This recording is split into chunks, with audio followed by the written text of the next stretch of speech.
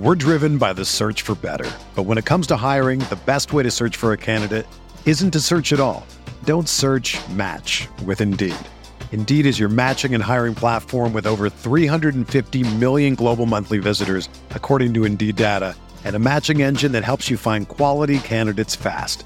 Ditch the busy work. Use Indeed for scheduling, screening, and messaging so you can connect with candidates faster. Leveraging over 140 million qualifications and preferences every day, Indeed's matching engine is constantly learning from your preferences, so the more you use Indeed, the better it gets. Join more than 3.5 million businesses worldwide that use Indeed to hire great talent fast. And listeners of this show will get a $75 sponsored job credit to get your jobs more visibility at Indeed.com/Blue Wire. Just go to Indeed.com/Blue Wire right now and support our show by saying that you heard about Indeed on this podcast. That's Indeed.com/Blue Wire. Terms and conditions apply. Need to hire? You need Indeed. This podcast episode is brought to you by Coors Light. These days, everything is go, go, go. It's nonstop hustle all the time. Work, friends, family expect you to be on 24/7. Well, sometimes you just need to reach for a Coors Light because it's made to chill. Coors Light is cold lagered, cold filtered, and cold packaged. It's as crisp and refreshing as the Colorado Rockies. It is literally made to chill. Coors Light is the one I choose when I need to unwind. So when you want to hit reset, reach for the beer that's made to chill. Get Coors Light in the new look delivered straight to your door with Drizzly or Instacart. Celebrate responsibly. Coors Brewing Company, Golden, Colorado. Hey, this is Megan Rapinoe. And I'm Sue Bird. We've decided to turn our crazy IG live show into a podcast for your listening pleasure. Enjoy the show. A Touch More. New episodes of A Touch More drop Tuesday only on the Blue Wire Podcast Network. Be sure to subscribe to the show on Spotify, Apple, or anywhere else you listen to podcasts.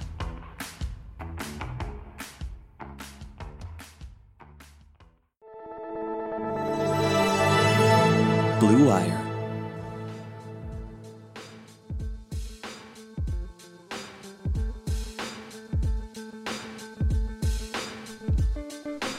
Welcome back. This is the Big Blue Banter New York Giants football podcast. I'm Dan Schneier, joined by my co-host Nick Filato. Today we're going to be breaking down new defensive coordinator Patrick Graham's defensive system. Now, versus someone like Jason Garrett on the offense side of the ball, where we feel like there's still a lot of pieces to put together in the puzzle, it feels less so with Graham, especially considering he coordinated a defense recently last season, and especially considering that he came from that Patriots system. And we believe there's going to be a lot of those Patriots way concepts that we'll see from Graham in 2020 and beyond, hopefully, if he can stay with the team, based on how they've selected players in the draft and free agency.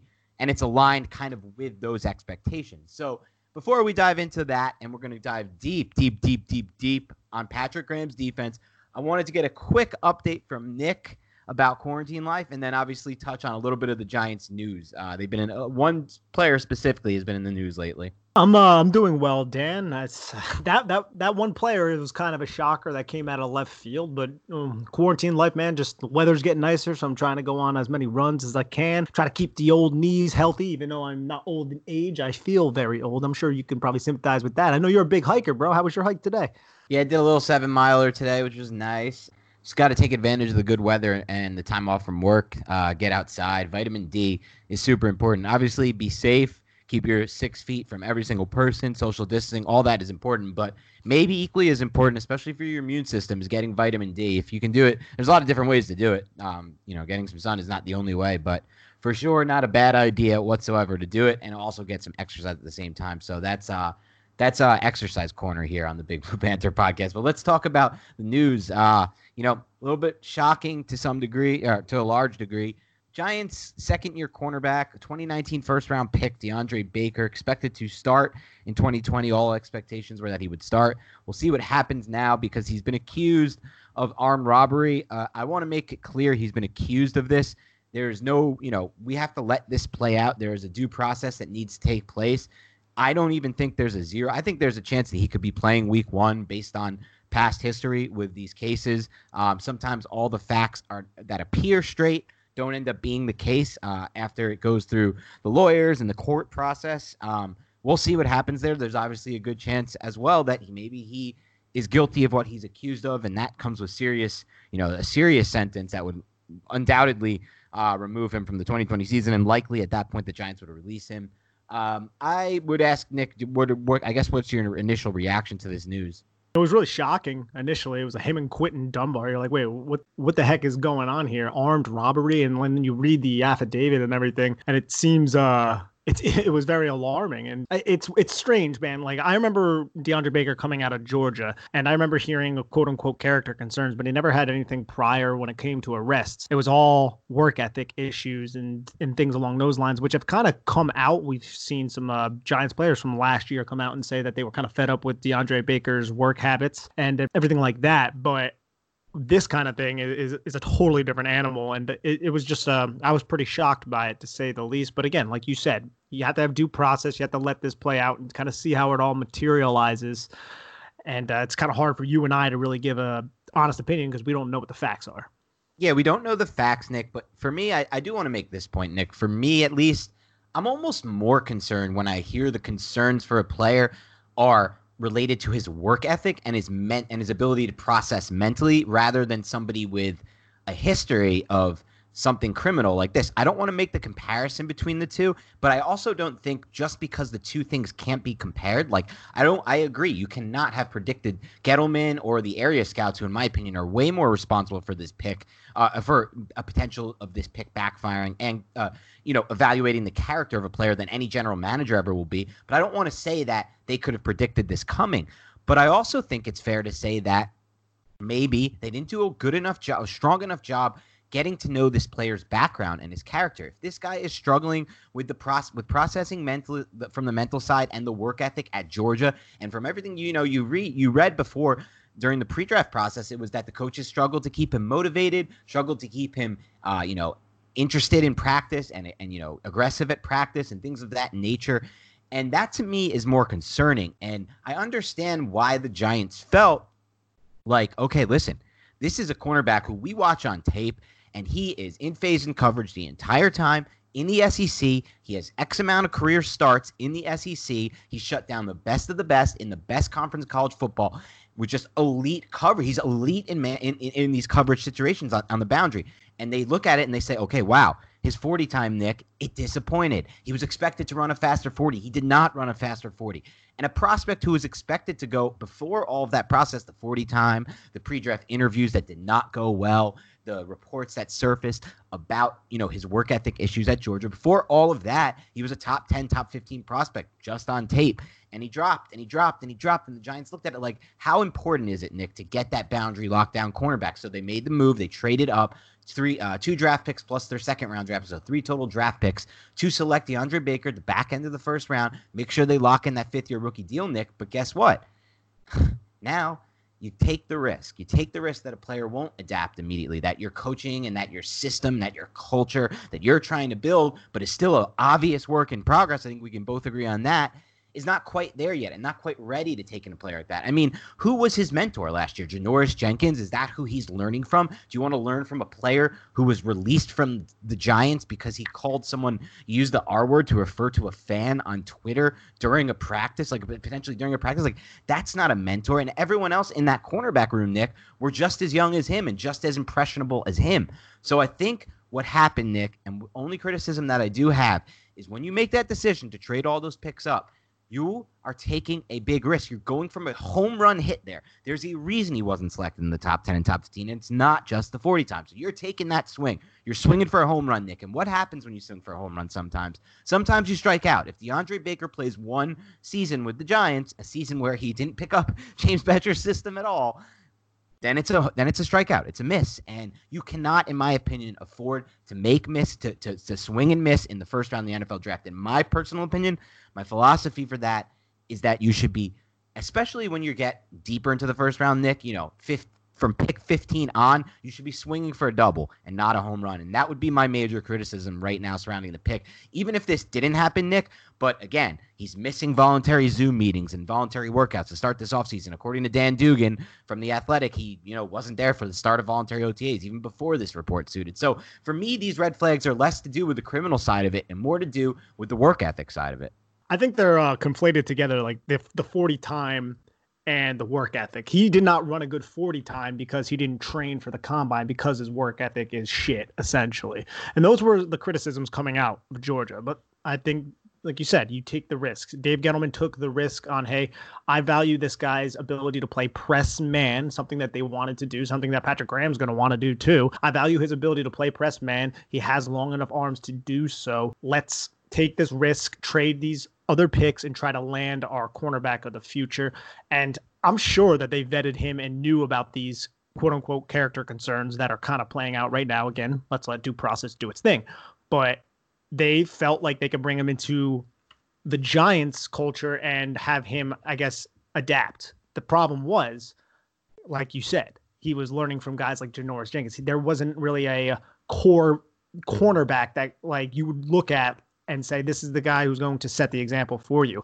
And when it comes to his work ethic issues, I mean, sometimes you got to look in the mirror, and DeAndre Baker just wasn't doing that last year by all reports that have been coming out. It's definitely disappointing, and it was a risk to trade up for a player with these kind of red flags. But if it all worked out, it would have been fine. But this kid didn't seem to get his head on straight all last season, and now we have this come up. Let's see how it plays out, like we say.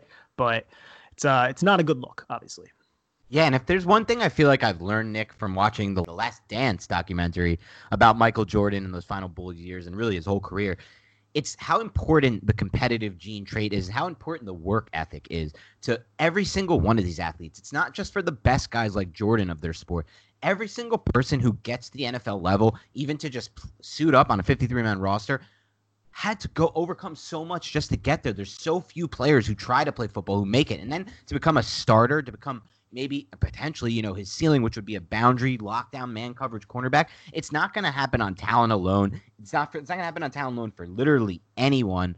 And if a prospect doesn't understand that or can't demonstrate signs of making the changes to move in that direction, to me, it's just not worth the risk. Sometimes talent can overcome. And, people can bring all these examples like they have to my mentions, like people like Randy Moss. Have you ever read about how Randy Moss studied the position and what Randy Moss did to learn the intricacies about route running and coverages? Randy Moss may have, smoked weed in college. Like, who gives a crap about that? It was like a time where people actually cared and thought smoking, him using marijuana was some kind of impediment for the rest of his career.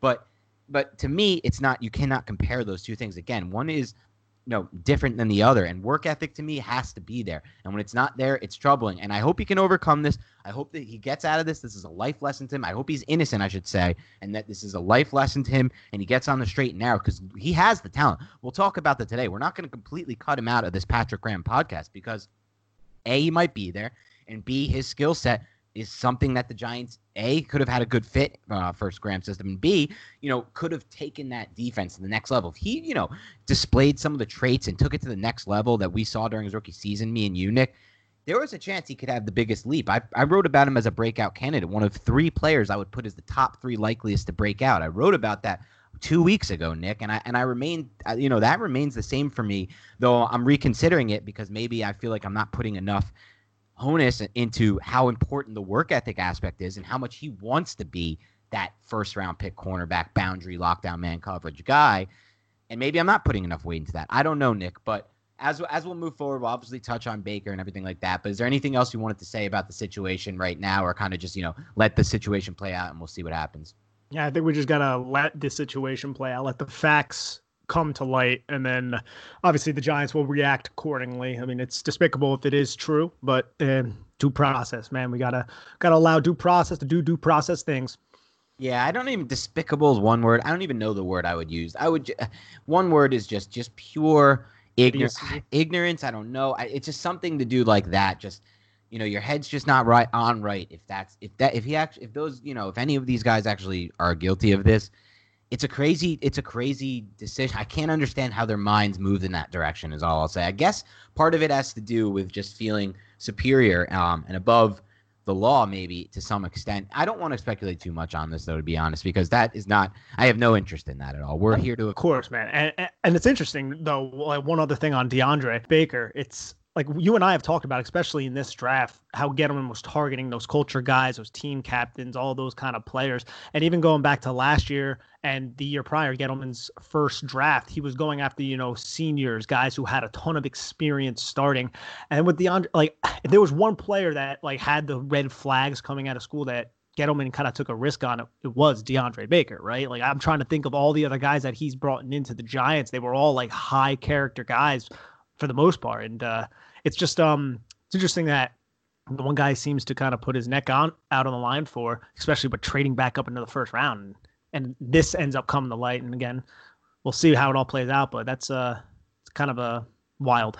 And that is an excellent point, Nick, because it really is interesting how big of an outlier the DeAndre Baker pick is from everything else we've seen from Gettleman since he took over the job. It's just, from a character standpoint, he's a total outlier pick. And, I think what happened is, and, Paul Schwartz today from the Post, the guy who really, in my opinion, is one of the most tapped-in beat writers. I think Schwartz, Vacchiano, these guys who have been on the beat for a long time, have some sources within the building. And what he said is that when the Baker pick came about, there was a big argument in the Giants room. Some were really for it, some were really against it. But in my opinion, if I'm asked to put the blame here, it's on that area scout, who, by the way, was recently the Giants have gotten rid of their SEC scout, but it's on that area scout for not doing enough homework and not digging enough into DeAndre Baker. Because in my opinion, from what I know, Nick, just from what I know, and again, this is a bit speculative, but it's based on a decent amount of context. From what I know, this is a guy who struggled with work ethic concerns at Georgia, struggled to have any interest in practice at Georgia, struggled to grasp the mental side of things with the Giants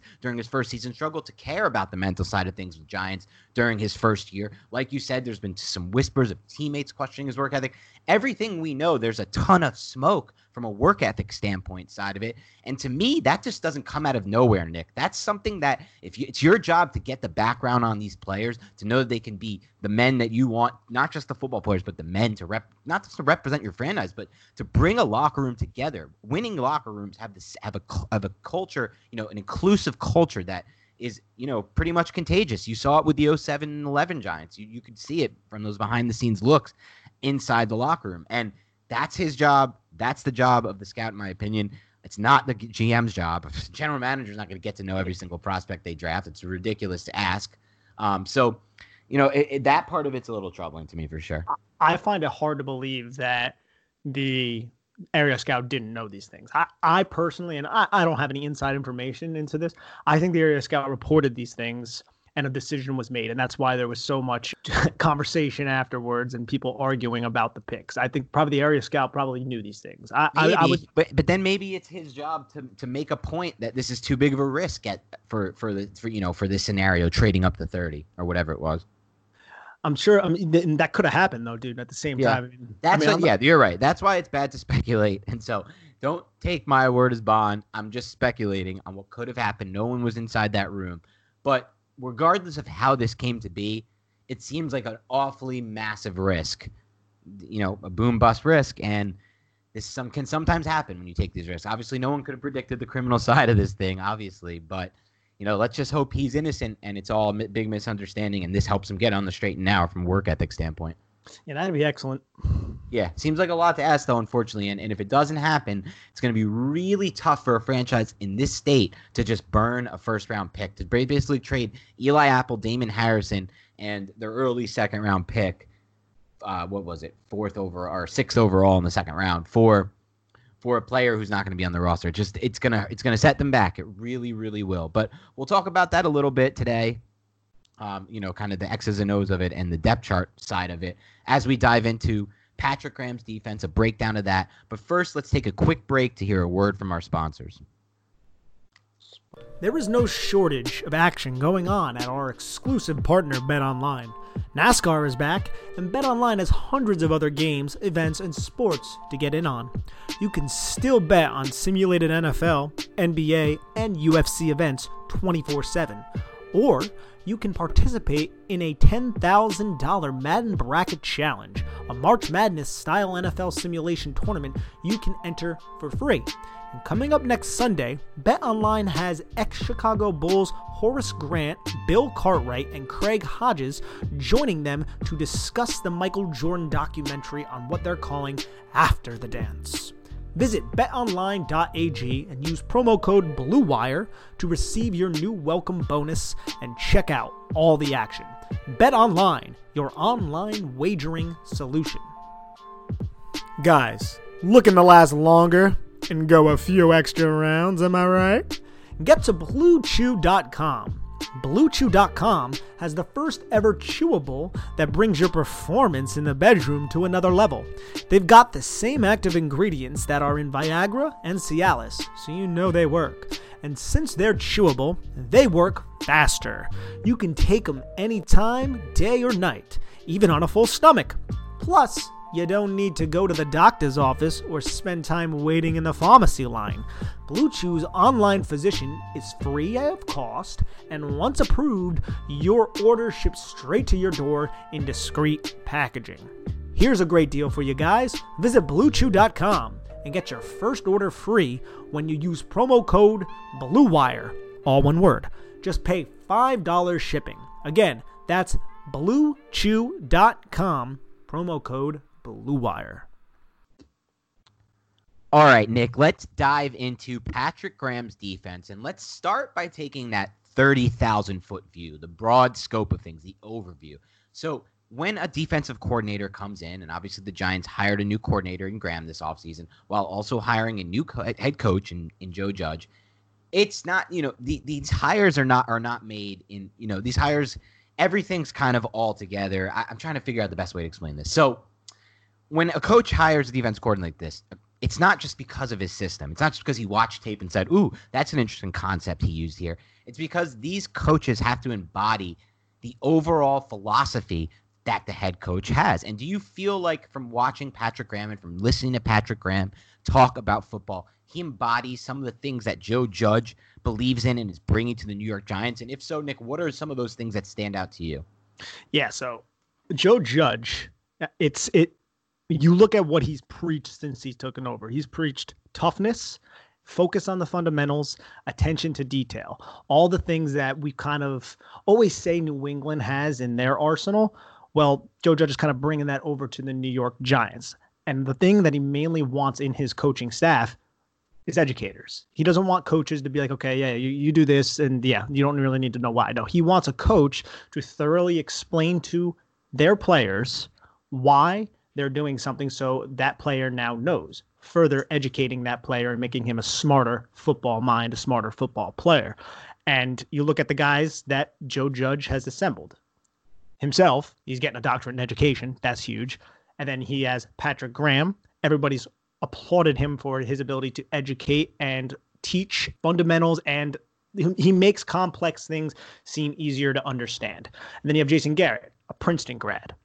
So I think I look at Patrick Graham and I look at just how he's viewed from just how past players have talked about him. And I think that Joe Judge found the exact kind of guy that he wanted to be his defensive coordinator. Yeah, no doubt about it. And there's a connection between them from their overall philosophy standpoint, but also from their specific defense, from a specific defensive concept standpoint, being this multiple defense that finds a way to rush the passer in waves and with different specifying and putting the onus on coverage over having, those one or two guys that are just on the edge every single play, no matter what, and they're never off the field. And that to me goes into kind of works itself in with what Judge believes in. But also, more importantly, I think it kind of moves in the direction of where the Patriots kind of started with, and that's using so much sub package, Nick, so much nickel coverage and dime coverage with either 5 or 6 defensive backs on the field. And then even your linebackers who are on the field in any of these formations all can kind of do different things. They can drop in coverage, they can blitz, they can fill, they can be that alley defender in some cases, cover the slot. Sometimes even these guys you see dropping into the deep half or there's all sorts of roles for everyone pretty much on that second and third level. And so that's why when people talk about, what's Graham going to run, a 4-3, a 3-4, what is that? I don't think it comes down to a 4-3 or 3-4, especially not in today's NFL. And so I would kind of want you, Nick, to kind of take the time to dive into what kind of formations you see Graham utilizing and if that's kind of on par with how you envision his defense. Yeah, so I actually, John Schmelk of Giants.com, he interviewed Patrick Graham, and he asked him a question right when he got the job. And the question was about Graham's scheme in Miami and if it will resemble how he employs his defense here with the New York Giants.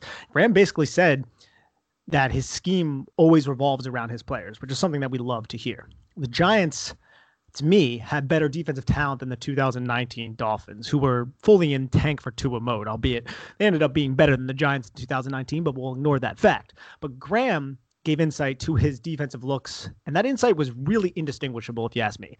Basically, Graham said the Giants in 2020 are going to be a 3-4, 4-3, 2-4-5, 3-3-5, 4-2-5 team. That will be very, very multiple. So if I had to deem it anything from what I saw on film, I'd probably say it had a lot of components of 3-4 or a 3-3-5 and some 4-3, but it depends on how you want to judge it because a lot of the times end man on the line of scrimmage to the strength was a linebacker, an outside linebacker by trade.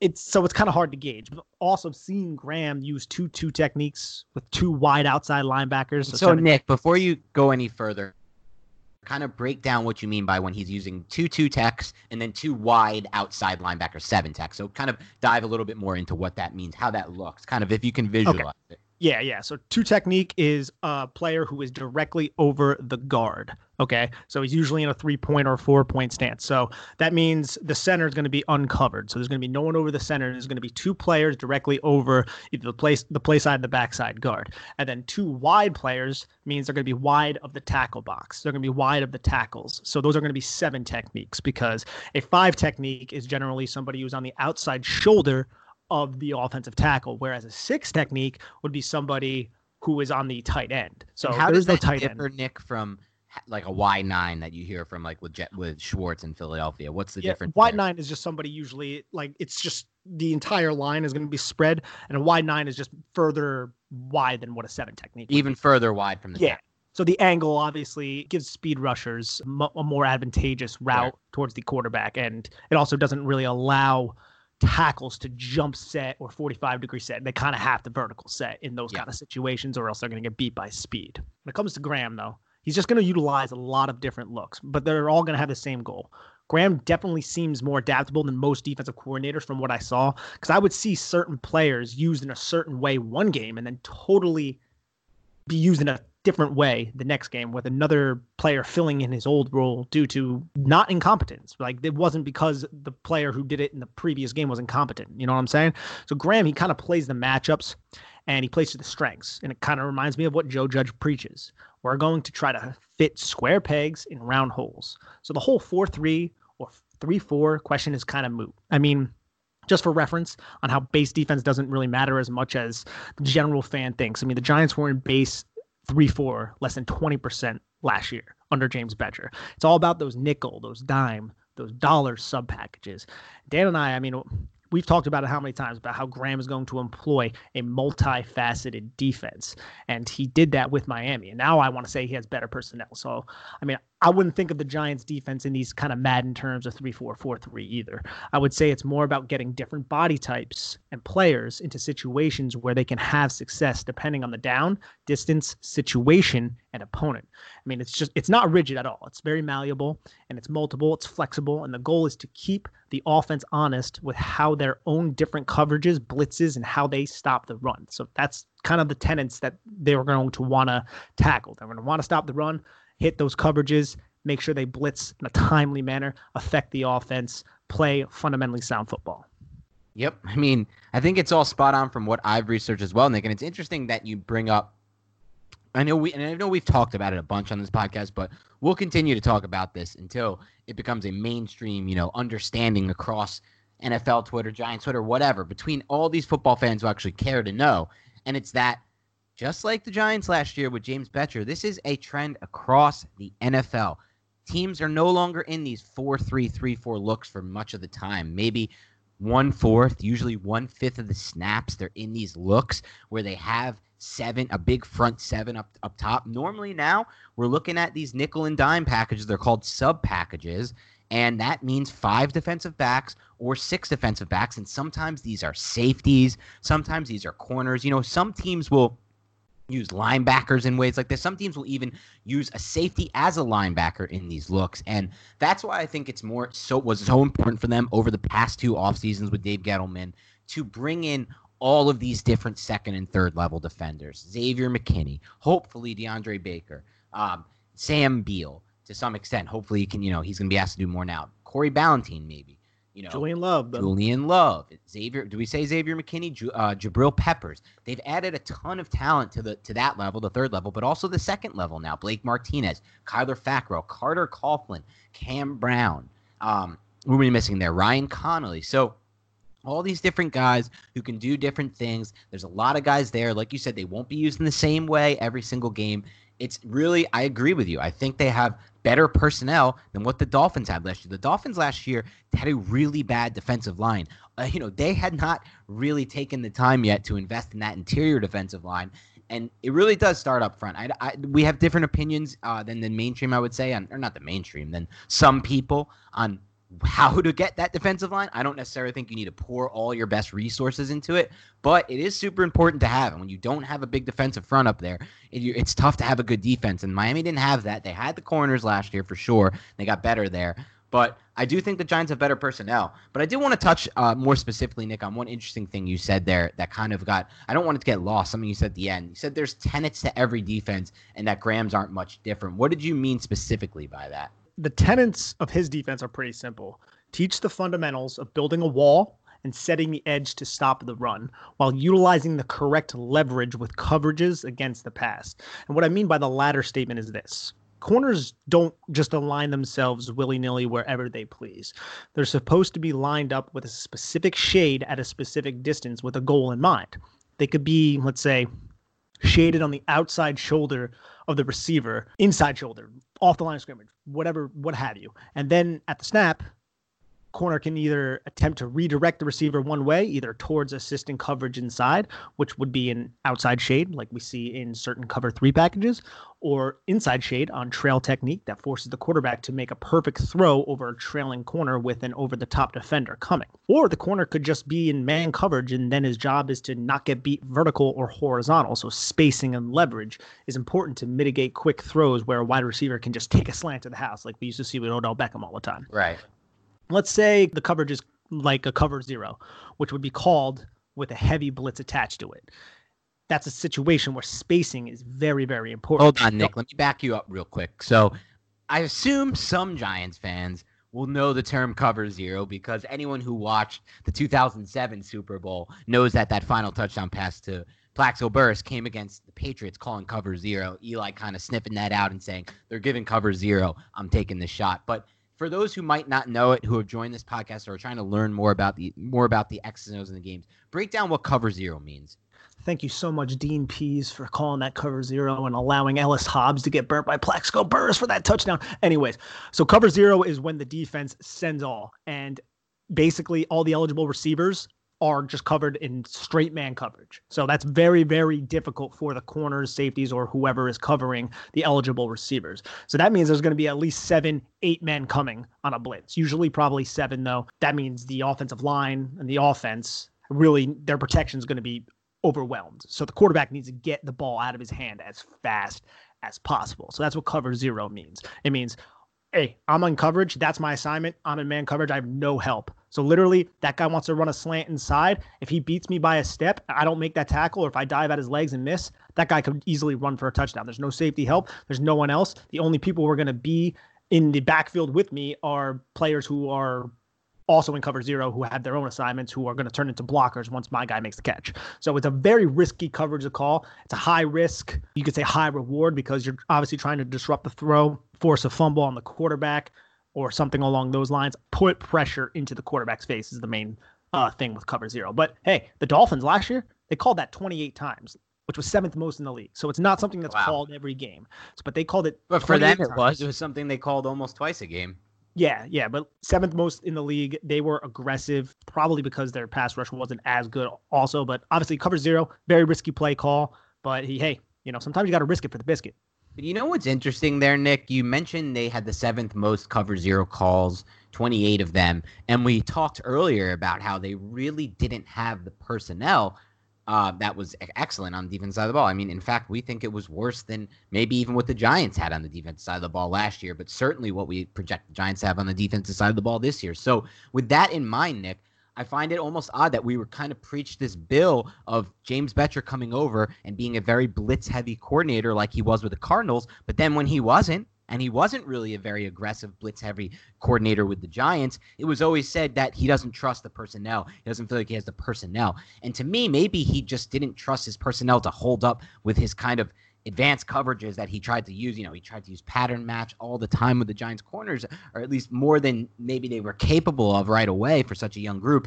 And it led to him not blitzing as much as we were kind of sold a bill of goods on. And I feel like Graham, as a coordinator, almost took the opposite approach there, Nick, and said, I don't care. I'm not going to base this on my personnel. I'm going to base this on my belief that using this twice a game, if I can pick the right 2 times to use this during that game, and he used it almost twice a game, not exactly twice a game, can actually get my defense a win.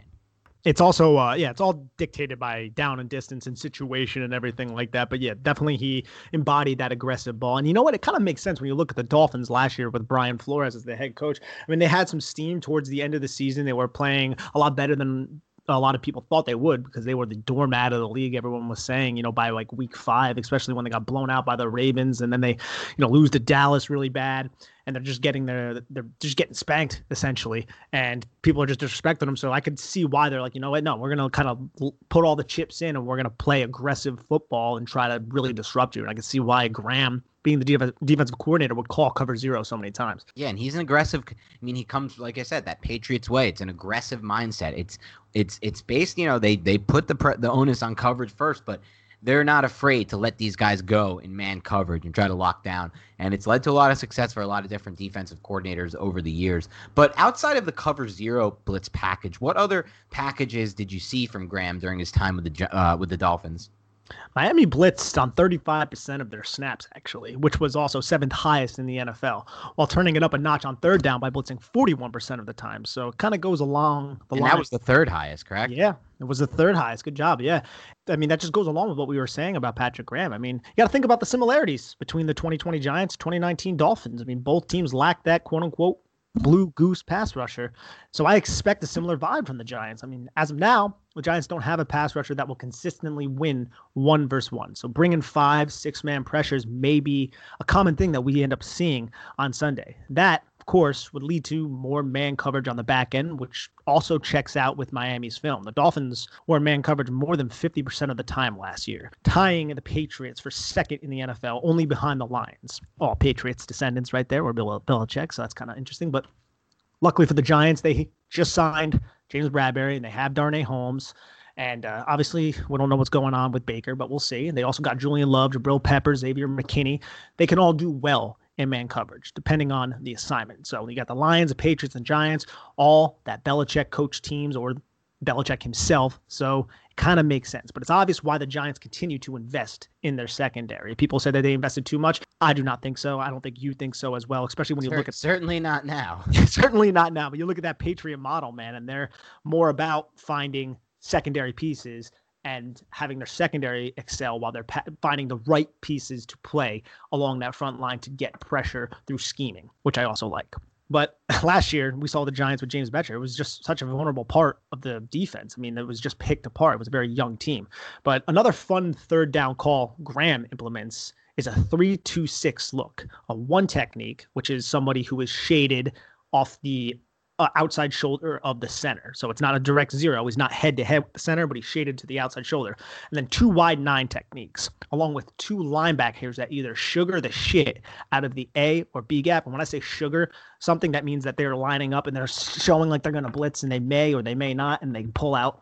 So that's what I mean by when I say sugar, the A gap. What he means by the A gap and the B gap, explain that as well.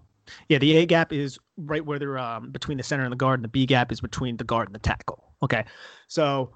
And then, so going back, it's a 1 tech, 2 wide 9s, along with the 2 linebackers that sugar the A or B gap, or just they end up coming on that blitz. Those 2 linebackers also align in a 3-3. And what I mean by that is a 3 technique, 3 yards off the line of scrimmage. So whenever I refer to linebackers in a 3-3 or a 2-4, that means the first number is the technique that they're over, that we apply to the line of scrimmage, and then the second is the yardage that they're off.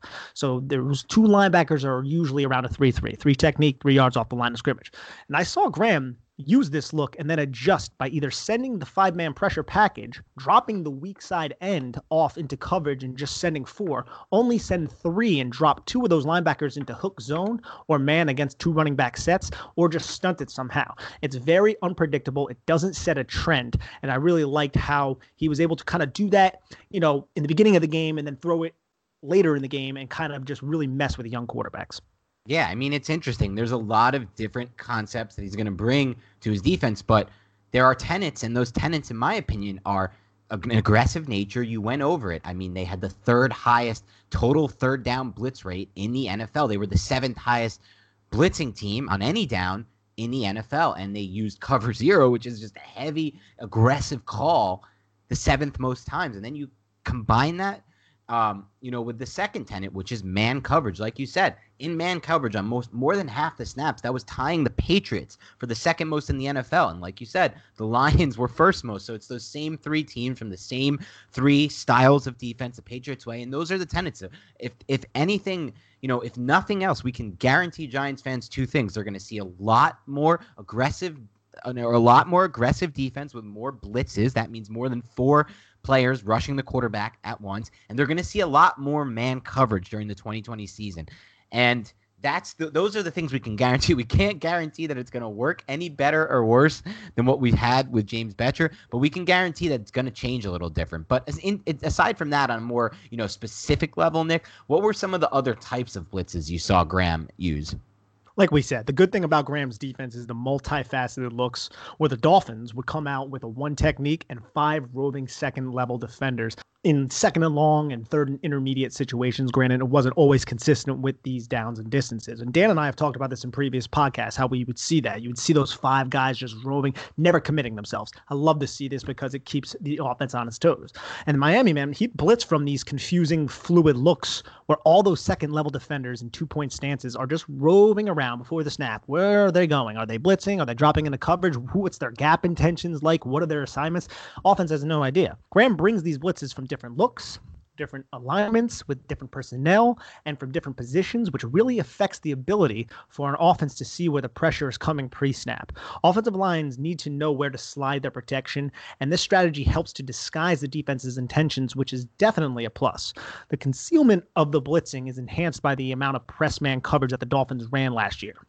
So according to Pro Football Focus, they were 5th in the league in press man with 481 plays in that alignment. Press man disrupts the timing of receivers' routes, and it can be used to help the corner establish leverage. You can stick a receiver with a one-hand jam and ride, directing them outside with disciplined hip turn and positioning, which is something that I expect to see here from the defense. I mean, press man usually is typically better executed by corners with longer arms. So if DeAndre Baker plays, it helps because 32-inch arms is 72nd percentile. And again, Baker played press man at Georgia, and he excelled there. It's probably one reason why the Giants liked him. Having a press man corner isn't something that a lot of colleges are giving off these days. So 32-inch arms is 72nd percentile. They bring in James Bradbury, who has 33 and 3/8-inch arms. That's 97th percentile. So theoretically, they could execute these techniques well. But again, that's theoretically. There's more to press man than just having long arms. But I've also seen Graham, man, going back to the blitzes, employ those Kavika Mitchell type blitzes. Is like how I like to refer to it, because it really messes with the post-snap reads of both the offensive line and the quarterback. And now we can remember back to Super Bowl 42 when Kavika Mitchell faked dropping into coverage to open up the A gap. And this is obviously against the Patriots, just to fly through that A gap unabated on a blitz to disrupt the play. Because the center and the guard both went to help on double teams because they didn't think Mitchell was coming on the blitz, and he did. And you see Graham implement these kind of blitzes along with stunts and twists on the line of scrimmage to affect the offense. Opposing offensive lines, man, are going to have their work cut out for them. Their decision-making post-snap will have to be quick with this kind of varied look. On the flip side, Graham's all about deception, which is an edge any coach is trying to gain on their opponent. So visibly showing a blitz right before and right after halftime, kind of like I was saying before, and then bailing into coverage on those plays to set a trend for these younger quarterbacks while coming back in the fourth quarter to do that same thing, but come aggressively on that blitz to break the trend is something that he's also shown. Not establishing defensive trends and keeping the opponents guessing is something that Graham will do with these Giants, and I love to see that. I also saw Graham attempt trap coverage on backside receivers with the end man on the line of scrimmage. So the end man on the line of scrimmage at the snap takes a big step towards that tackle and then fades into coverage underneath the backside receiver. If the receiver's stem is vertical or even a quick inside slant, which would probably be better, and the corner's playing off man, the quarterback's going to be like, oh, the corner's off man. I just saw that defensive end step up. What am I going to do? I'm going to make that throw. And then what happens? Throws it right to the defensive end. That's an interception. We actually saw Eli Manning throw a pick in a similar situation like that against the Dolphins this year. So I just like how he kind of manipulates quarterbacks, kind of baits them with different alignments, different coverages, different blitzes, just kind of keeps him on his toes. And that's definitely an advantage that you can gain when your personnel isn't as good as some of the top-notch defenses. And last year, his personnel wasn't. It didn't necessarily work out, but all you need is a couple plays to kind of help swing a game. Like that interception against Eli Manning, gave the Dolphins a lot of momentum. Did they end up winning the game? No. Eli ended up getting the win, but still, those moments can really mean a lot. Yeah, Nick, and there's a lot to unpack there. I want to start with what I kind of felt was the most important thing you kind of unveiled there, and it's what you mentioned about Graham, that he understands trends and uses them to his advantage, and this is something that he undoubtedly learned from being in that Patriot system. It is a Belichick staple of understanding trends and tricking opposing coaches by doing things like, I've even heard that Belichick calls certain plays when he's up big in the fourth quarter to kind of mess with the stats and the analytics to make it look like the Patriots do X in X situation, in Y situation, but really then when they get to that Y situation in a game that matters or a moment that matters, they're going to pull out Z because the team's expecting X. And that is just a classic Patriots way. It's looking for any edge you can get, and one of those key edges is utilizing trends to your advantage by bluffing things early and using different things from that same look. That's one of the staples on the offensive side of the ball I always thought that I would have preferred to see from Shurmur and McAdoo at times, if they used more of the jet sweep motion and then showed one thing, did something different later in the game. And I love to hear that that's on his mind as a defensive coordinator, because that is so important to me, getting that little edge, just gaining that. It seems small, that edge, Nick, but to me, it makes a big difference from a coaching standpoint. And I also love that you mentioned that we'll be seeing a lot more of those, as you term them, Kavika Mitchell type blitzes, really just peppering the A and B gaps. I mean, Mike Zimmer, who was an excellent defensive coordinator with the Bengals before becoming an excellent defensive-minded head coach with the Minnesota Vikings, has basically made a career on peppering the A and B gap. And I am a huge believer in blitzing and peppering the A and B gap, even if you're fake blitzing and dropping, but for the most part, staying aggressive and blitzing the A and B gaps. I mean, we saw some success even from the Giants when they used Alec Ogletree in this role, but he didn't blitz enough, and he had really good numbers when he blitzed Ogletree, but it didn't happen often under Betcher. And I'm happy to hear that this is a coordinator who understands the usefulness and the kind of hidden gem, I would call it, of utilizing those types of blitzes in his defense more often than not. Especially when you blitz those two and then you have, say, the end man on the line of scrimmage drop off and angle his route to like a middle of the field hook zone in between the hashes. So if you're a young quarterback, think about it. You have two guys lined up in the A gap and they're both coming directly at you. You're not really paying attention or even have the time to make that read of that end. You probably think he's coming too. So if there's a quick, what do they get the ball out of your hands if the pressure is there? If you have a quick, middle of the field hook route or something like that from an either side tight end, a tight end can run that route, and then you could just be like, I'm just going to get this ball out, and it should be a vacated area because we have two linebackers coming through the A gap. I'm just going to get the ball out, and then he doesn't even see that other defender coming underneath the other route, and that can lead to turnovers. So I just like I just love the manipulation there. Yeah, no doubt. And then so you've talked a little bit about how we'll see a ton of man coverage, and within that, a lot of press man coverage.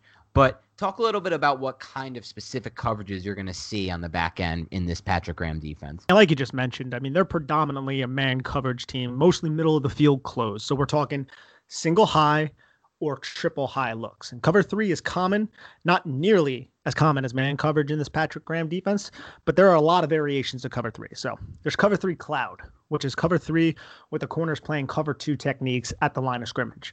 One corner jams to reroute inside towards those curl flat defenders. And when I say curl flat defenders, I mean, I think people always hear that and they don't necessarily know what it means. A curl flat defender is a defender whose first responsibility is the curl route, and then they drop to the flat. So the first thing they're going to defend is that curl, and then they're dropping to the flat. So that's what their first assignment is. That's what they're first looking for.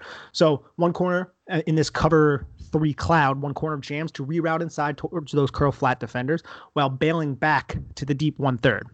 The other corner jams and sinks to the flat with safety help over the top. Cloud is usually used and effective against number 1 types receivers or speed receivers because there's a safety shading in that specific direction over the top of the strong side corner or the corner who is going up against Julio Jones or receivers like that. It could be the backside, it could be the weak side, just depends on where that corner is lined up. But the strong side corner, say, he can jam, he could sink, while the weak side corner jams and bails to the deep 1/3. I mean, it's just depending on how the coordinator wants to call it, but that's the basics of cloud. So cloud usually starts with a 2-high look with a safety rotating pre-snap. I saw some of that, but I also saw some cover 3 sky plays where the safety rolls into the box outside of the number 2 receiver to the strength. And this is all happening pre-snap, while the Mike and Sam play inside leverage in their hook zone. The other defenders, the will and strong safety, depends on whoever the other defender could be, the free safety, depends on how you want to line up. Again, just saying, this is just basics. They play the number 2 receiver, presuming this is a 2x2 set, and they have outside leverage to funnel those receivers towards the hook zone defenders. It just kind of makes sense. You know, you have inside help. What are you going to try to do? You're going to try to have those defender, or you're going to try to have those wide receivers release off the line of scrimmage inside because that's where your help is. But the Sam in these situations has to ensure that he carries the tight end up the seam to the middle of the field safety. So the depth of the Sam is usually extended on these types of play. Typically, what Graham did, he would trust his most athletic linebacker or safety. Usually it was Eric Rowe, to be honest, in these 2x2 situations. So for context, Eric Rowe is a safety. Rowe in 2019 lined up 446 times in the box last season as a safety, which really alludes to how Graham is going to use either Love, Peppers, or McKinney. It's going to be a lot of 3 safety looks in these right situations, 2nd and long, 3rd and intermediate, 3rd and long. So as for these safeties, last season for Graham, Rowe was on the weak side a lot with Steven Parker, who was another safety, playing strong side. And then nickel corner, Bobby McCain, who used to be the nickel corner, is playing deep middle. So you have 3 safeties out there. 3 safety looks were so prevalent. I'm telling you, Giants fans, we are going to see a lot of McKinney and Peppers or even Love in the box. It's going to happen. These 3 safety looks with Rowe and Parker and Bobby McCain, they were out there. So you expect this from the Giants. And also typically in sky coverage, corners align about 7 yards off the ball with outside leverage against the number 1s. But what I mean by number 1s, again, it doesn't mean like number 1 lies in like Julio Jones or someone like that. I'm talking number 1s is the furthest most outside receiver on either side.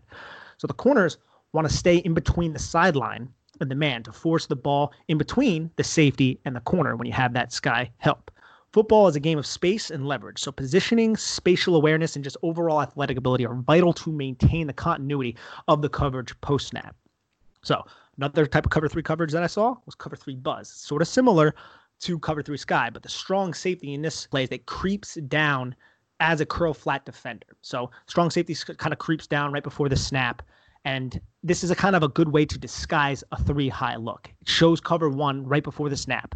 But the corners, who are in press man, they jam and then they bail. So they're dropping to the deep 3rd. So they could jam or they could bail right away. So it's not going to be press man as much, because they're bailing back to their deep 1/3 responsibility. While that strong safety essentially becomes the force linebacker against the run, while being in prime position to kind of drive down on underneath throws to the strength of the formation. So if the tight end decides to run a drag, 4-yard stick, or a snag, then that safety, who was creeping down right before the snap, would be in the optimal position to kind of fly in and crush the soul of the tight end. Graham employed all 3 of these types of cover 3 defenses, these type of coverages, I should say, to a certain extent, but not nearly as much as man coverage and single high looks. But you can kind of see, if you go back, you watch some film, you'll see 3 high, you'll see the safety kind of buzz down, you'll see the sky coverage against certain types of receivers, you see cloud against certain types of receivers, but mainly be prepared to see a lot of man coverage because that's what we're going to see. Yeah, it seems like it's going to be a lot of man coverage, and you did an excellent job breaking it down and going a little more specific on it. I'll ask you to take a step even a little further in that range of being a little more specific. So let's just break it down. Like, let's say the cover 3 buzz look you were referencing last there. Let's go there. Who do you see in that scenario being that potential the potential drive linebacker, the guy the safety who comes down, in that type of role for the Giants, the fourth linebacker? I would say mostly Jabril Peppers, but also Xavier McKinney. Right, and I think it will be Xavier McKinney too. That's kind of what I was driving at there, Nick. I was curious if you thought that as well, because I think they can be used interchangeably almost in these roles. And that's what you and I were so happy about, because before we really broke down this and did this podcast, when the Giants drafted Xavier McKinney, like, you're getting a really good second level defender. And I know Patrick Graham's very multifaceted. He's going to want to use these guys in different coverages, different looks, different alignments, different ways.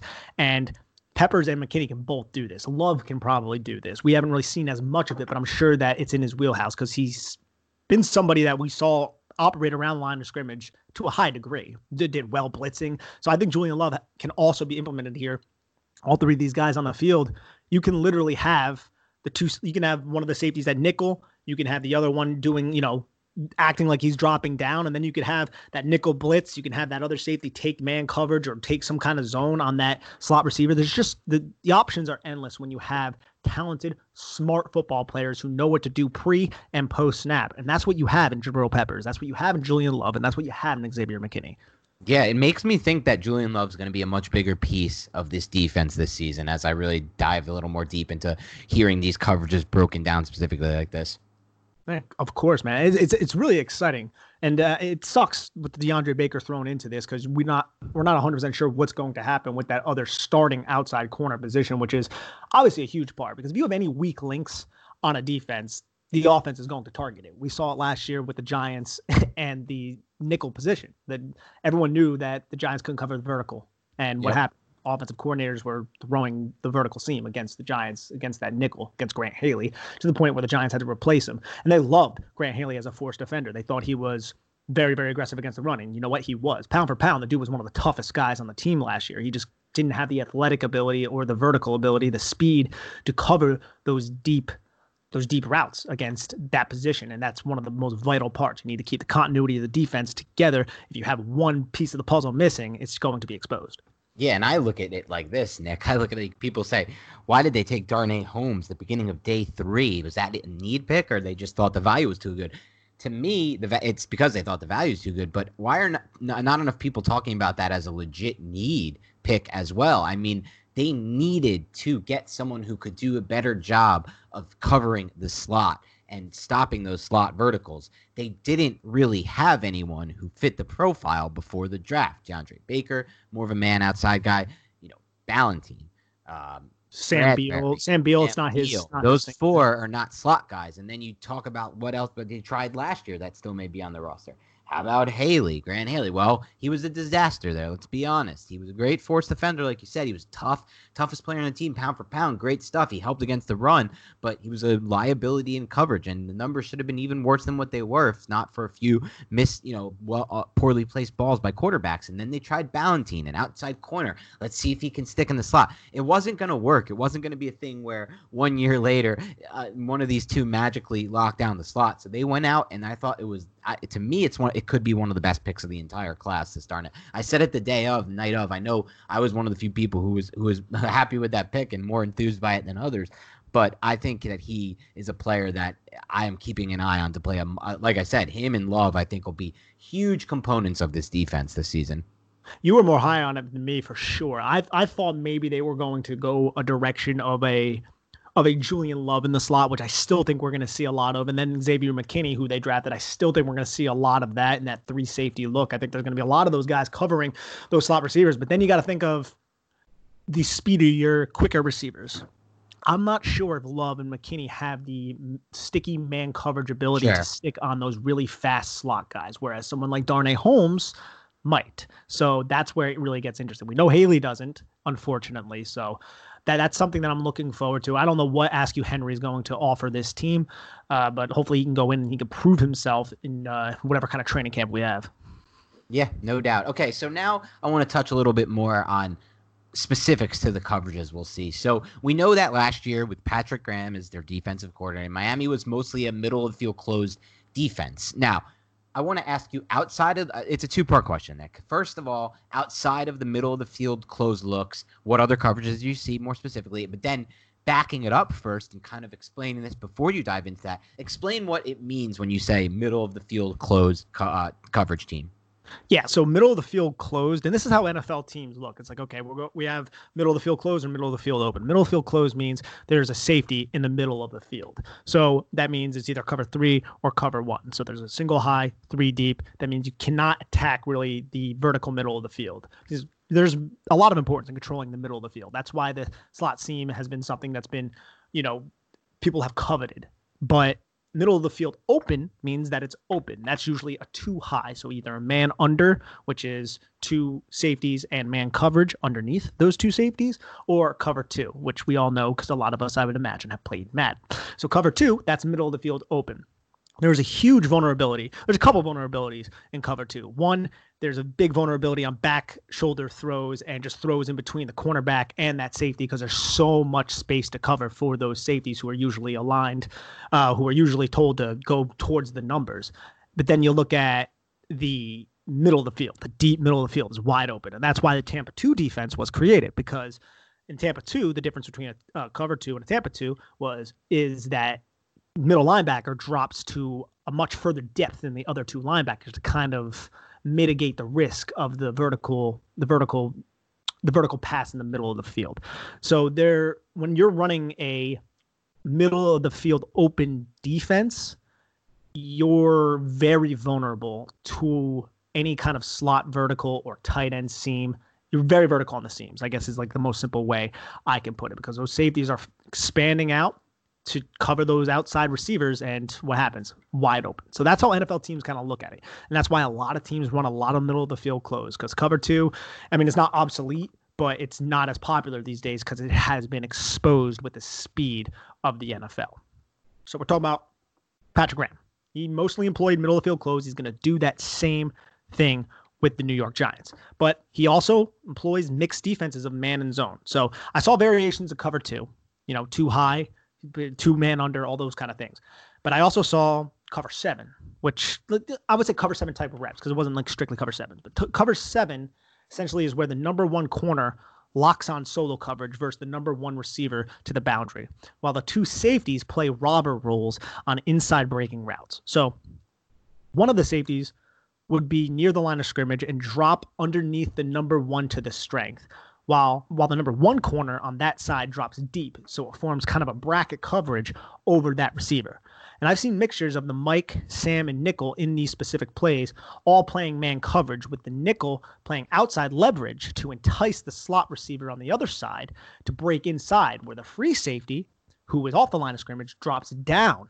And that's basically enticing the quarterback to throw, because the nickel's giving outside leverage. He's like, hey, I'm going to run a slant to that slot receiver. He's going to go inside, and that safety's going to drop deep into a cover 1. And that's what he's thinking, given the alignment. But that free safety is dropping down. He's kind of baiting him. He's playing that robber role. Right. He's taking away those slants, those posts, those digs, and trying to force possible interceptions. And I've also seen the Mike, Sam, and nickel drop into zones off of these kind of coverage, with the free safety dropping to a deep half and the strong side corner angling his coverage inward, essentially forming a cover 2 defense, with the strong safety focusing on trapping that strong side number 1 on inside breaking routes. So Graham has several iterations of different assignments based on alignments and situations. And if you want to see something interesting, Dan Hatman of the Scouting Academy did a really cool video on Xavier McKinney after the Giants drafted him, and how he'll more than likely be utilized like Bobby McCain was for the 2019 Dolphins. So McCain, like I said earlier, he's a former nickelback, was used all over the formation. His responsibilities ranged from single high, deep half, robber, lined up anywhere in the box, or even on the line of scrimmage. And he either blitzed, he bailed, he did so many different things. Man on the slot, man on the running back, man on the tight end. The options were varied, and again, like I said earlier, it didn't establish a consistent trend that would be easy to identify. And I expect a ton of man coverage, like I said, a good amount of pressure, and a lot of different assignments from these second-level defenders who are versatile. Because versatility is the key, Dan. And McKinney Peppers, Love, they're all versatile. And Graham's going to use them all in different ways if they can handle these kind of assignments and responsibilities, which I feel like they all have the physicality, the athletic ability, the mental processing, that football IQ, all those things to kind of do all these different things. And like I said earlier, he's going to use maybe McKinney one way, one game, and then a different matchup, use Jabril in a similar way that he used McKinney in the previous game. So obviously, what does the offense do? What do teams do? They do a lot of film work. So they're going to see how these players are used. And if they can each do each other's job at a high level, what's the trend? What are they going to do this week? And they do what they do last week? They do what they do 2 weeks ago? So I really like just the flexibility that Graham is providing himself by adding these kind of players onto this roster. And kind of what he showed in Miami, he's going to have a lot better players now. So it's exciting. Yeah, there's no doubt about it, Nick. And we've talked at length about what we expect to see from him from a philosophical standpoint, and that involves utilizing trends to his advantage, setting up opposing offensive coordinators to do different things later in the game and kind of be a little mischievous and tricky. And from that standpoint, we expect a ton of man coverage. We've gone over how blitz heavy he is overall, and on third downs, how he likes to pepper the A and B gaps, how he's not afraid to go there, and all the different kind of coverage looks that you just talked about in the back end, how the versatility is super important because of these different looks he's going to use, and because he's going to use players in different roles week to week, down to down. There's not going to be one specific role for Xavier McKinney. There's a bunch of roles for Xavier McKinney and so on and so forth. But one thing we didn't focus as much on, Nick, and we touched on it a bit at the beginning, but I wanted to touch a little bit more on it, was how we expect these interior defensive linemen, the down linemen, to kind of operate. We know in the past with James Bettcher, we were told they were utilized in a very aggressive way to kind of their goal and objective was always to kind of shoot the gaps and attack uphill. Is that going to change at all in Patrick Graham's defense? I mean, for me, I saw a lot of just setting the wall, kind of like I said before. So you see, Christian Wilkins was drafted in the first round last year out of Clemson by the Dolphins, and he was probably their best interior defensive lineman last season. And I saw him two gaps sometimes. I saw him one gap. And what I mean by that is his responsibility was either two gaps or one gapping. So basically a two gapper would probably play head over, like a two technique or something like that. And his responsibility would be that A, B gap that was next to him. So I saw different things from him. I wouldn't say that it's necessarily like Bettcher in a running situation where it's going to be a gap penetration. I think the players will read their run keys and they're going to react that way. If they know it's a pass, they're going to attack and try to defeat the block and get to the quarterback. But I don't necessarily think they're just going to be, okay, we're always going to gap penetrate. You know what I'm saying? I think it's, I do know what you're saying. I think it's going to be a very different look for Giants fans moving forward than what they're used to over the last 2 seasons from those down linemen.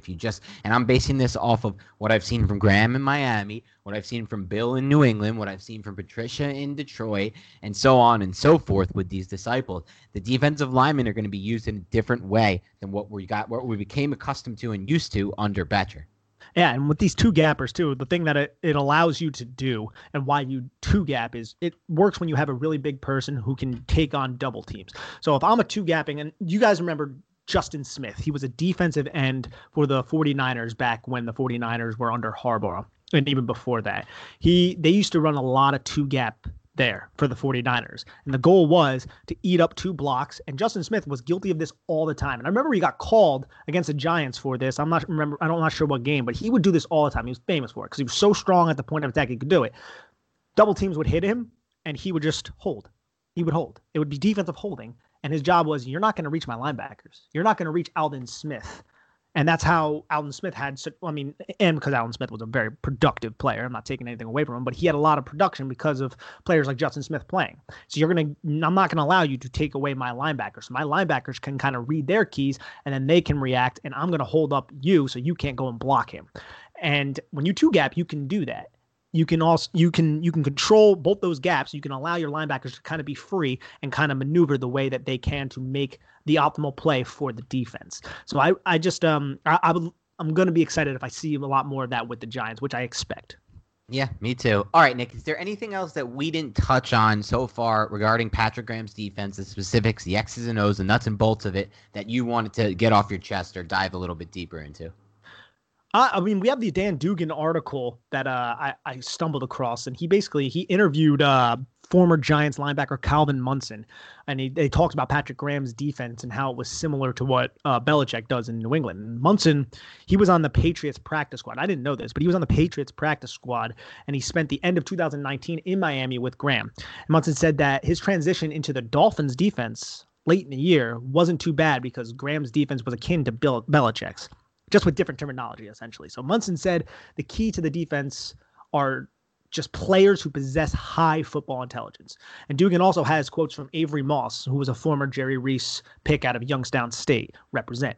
Now, I'm not from Youngstown State, but I do like, smaller school guys. So Moss was quoted as saying this about Graham's system.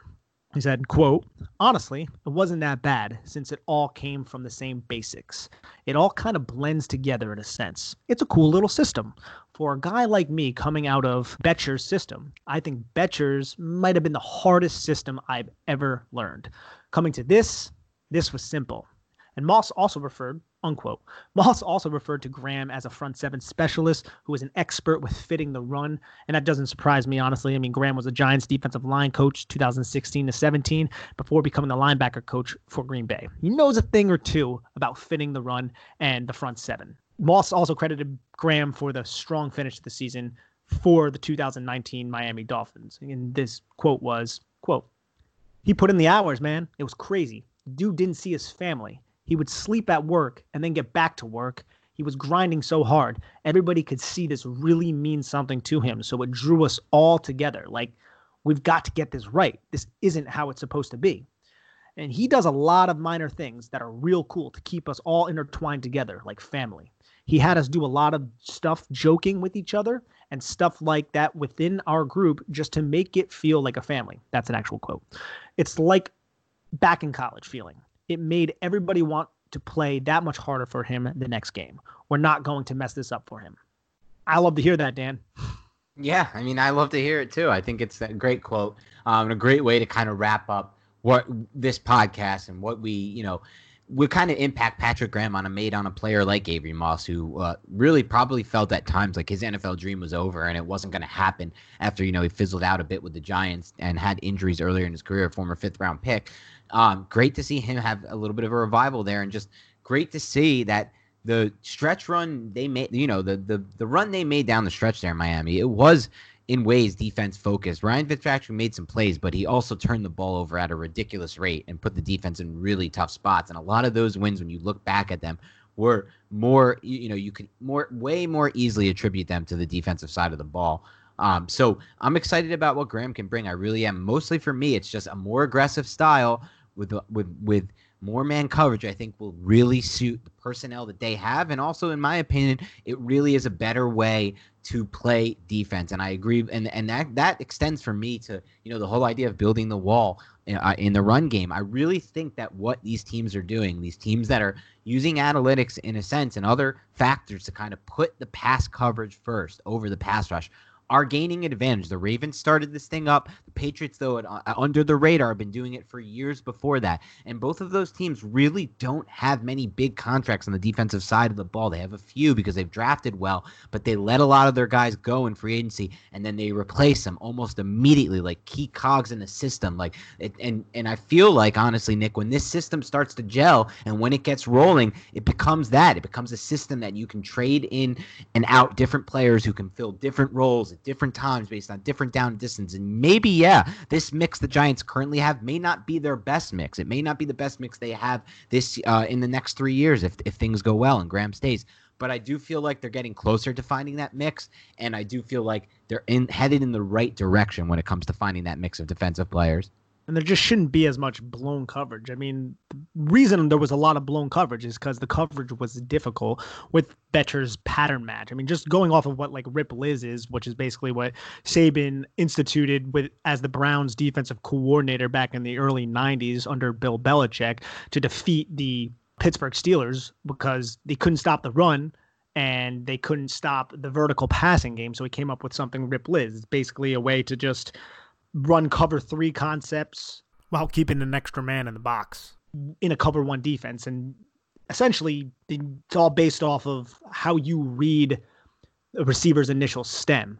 So if the number 2 receiver would end up going deep, then you take him deep. But if he ends up going under, that's not your responsibility anymore. So it's a lot of quick adjustments, a lot of quick reactionary discipline. And players like DeAndre Baker and some of the younger players, it was really confusing for them to kind of master that. So because your assignments can change like that. And offenses know you run this kind of system. So what do? They use a lot of pre-snap motion to manipulate you. And that really messed with a lot of these younger players.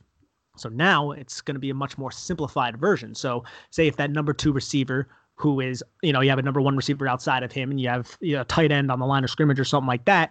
If he goes under, you can take him now instead of making an under call and then having your assignments totally change in a microsecond of a play. And then you have to adapt. That's why there were so many blown coverages, was because a lot of these guys didn't know what they were supposed to be doing because they would question themselves, or they didn't know what that initial receiver stem was going to be, or there was a double move. They would bite down and then it would end up another receiver would end up kind of replacing his spot going vertical. There was just a lot of moving parts to that defense. Patrick Graham has a lot of moving parts, but the principles and the rules to the defense are still simplified when you compare it to James Bettcher's.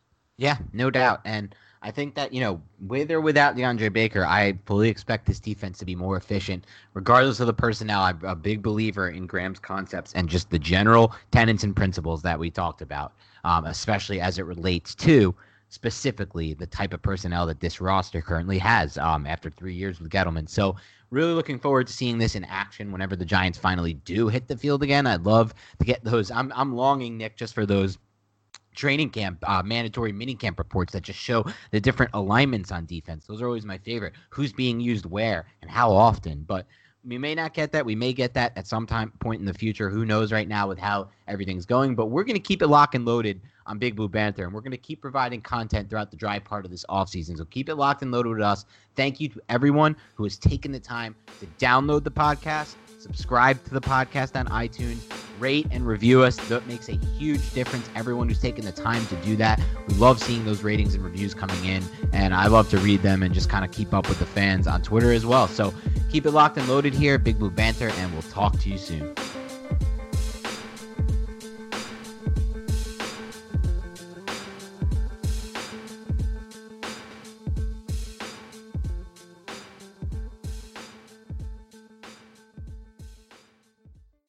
Did you know a 2018 study showed half of prenatal vitamins tested had unacceptable levels of heavy metals?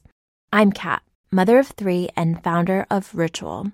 When I was 4 months pregnant, I couldn't find a prenatal I could trust, so I created my own. Ours is made traceable, third-party tested for heavy metals, and recently earned the Purity Award from the Clean Label Project. But don't just take my word for it. Get 25% off at ritual.com/podcast.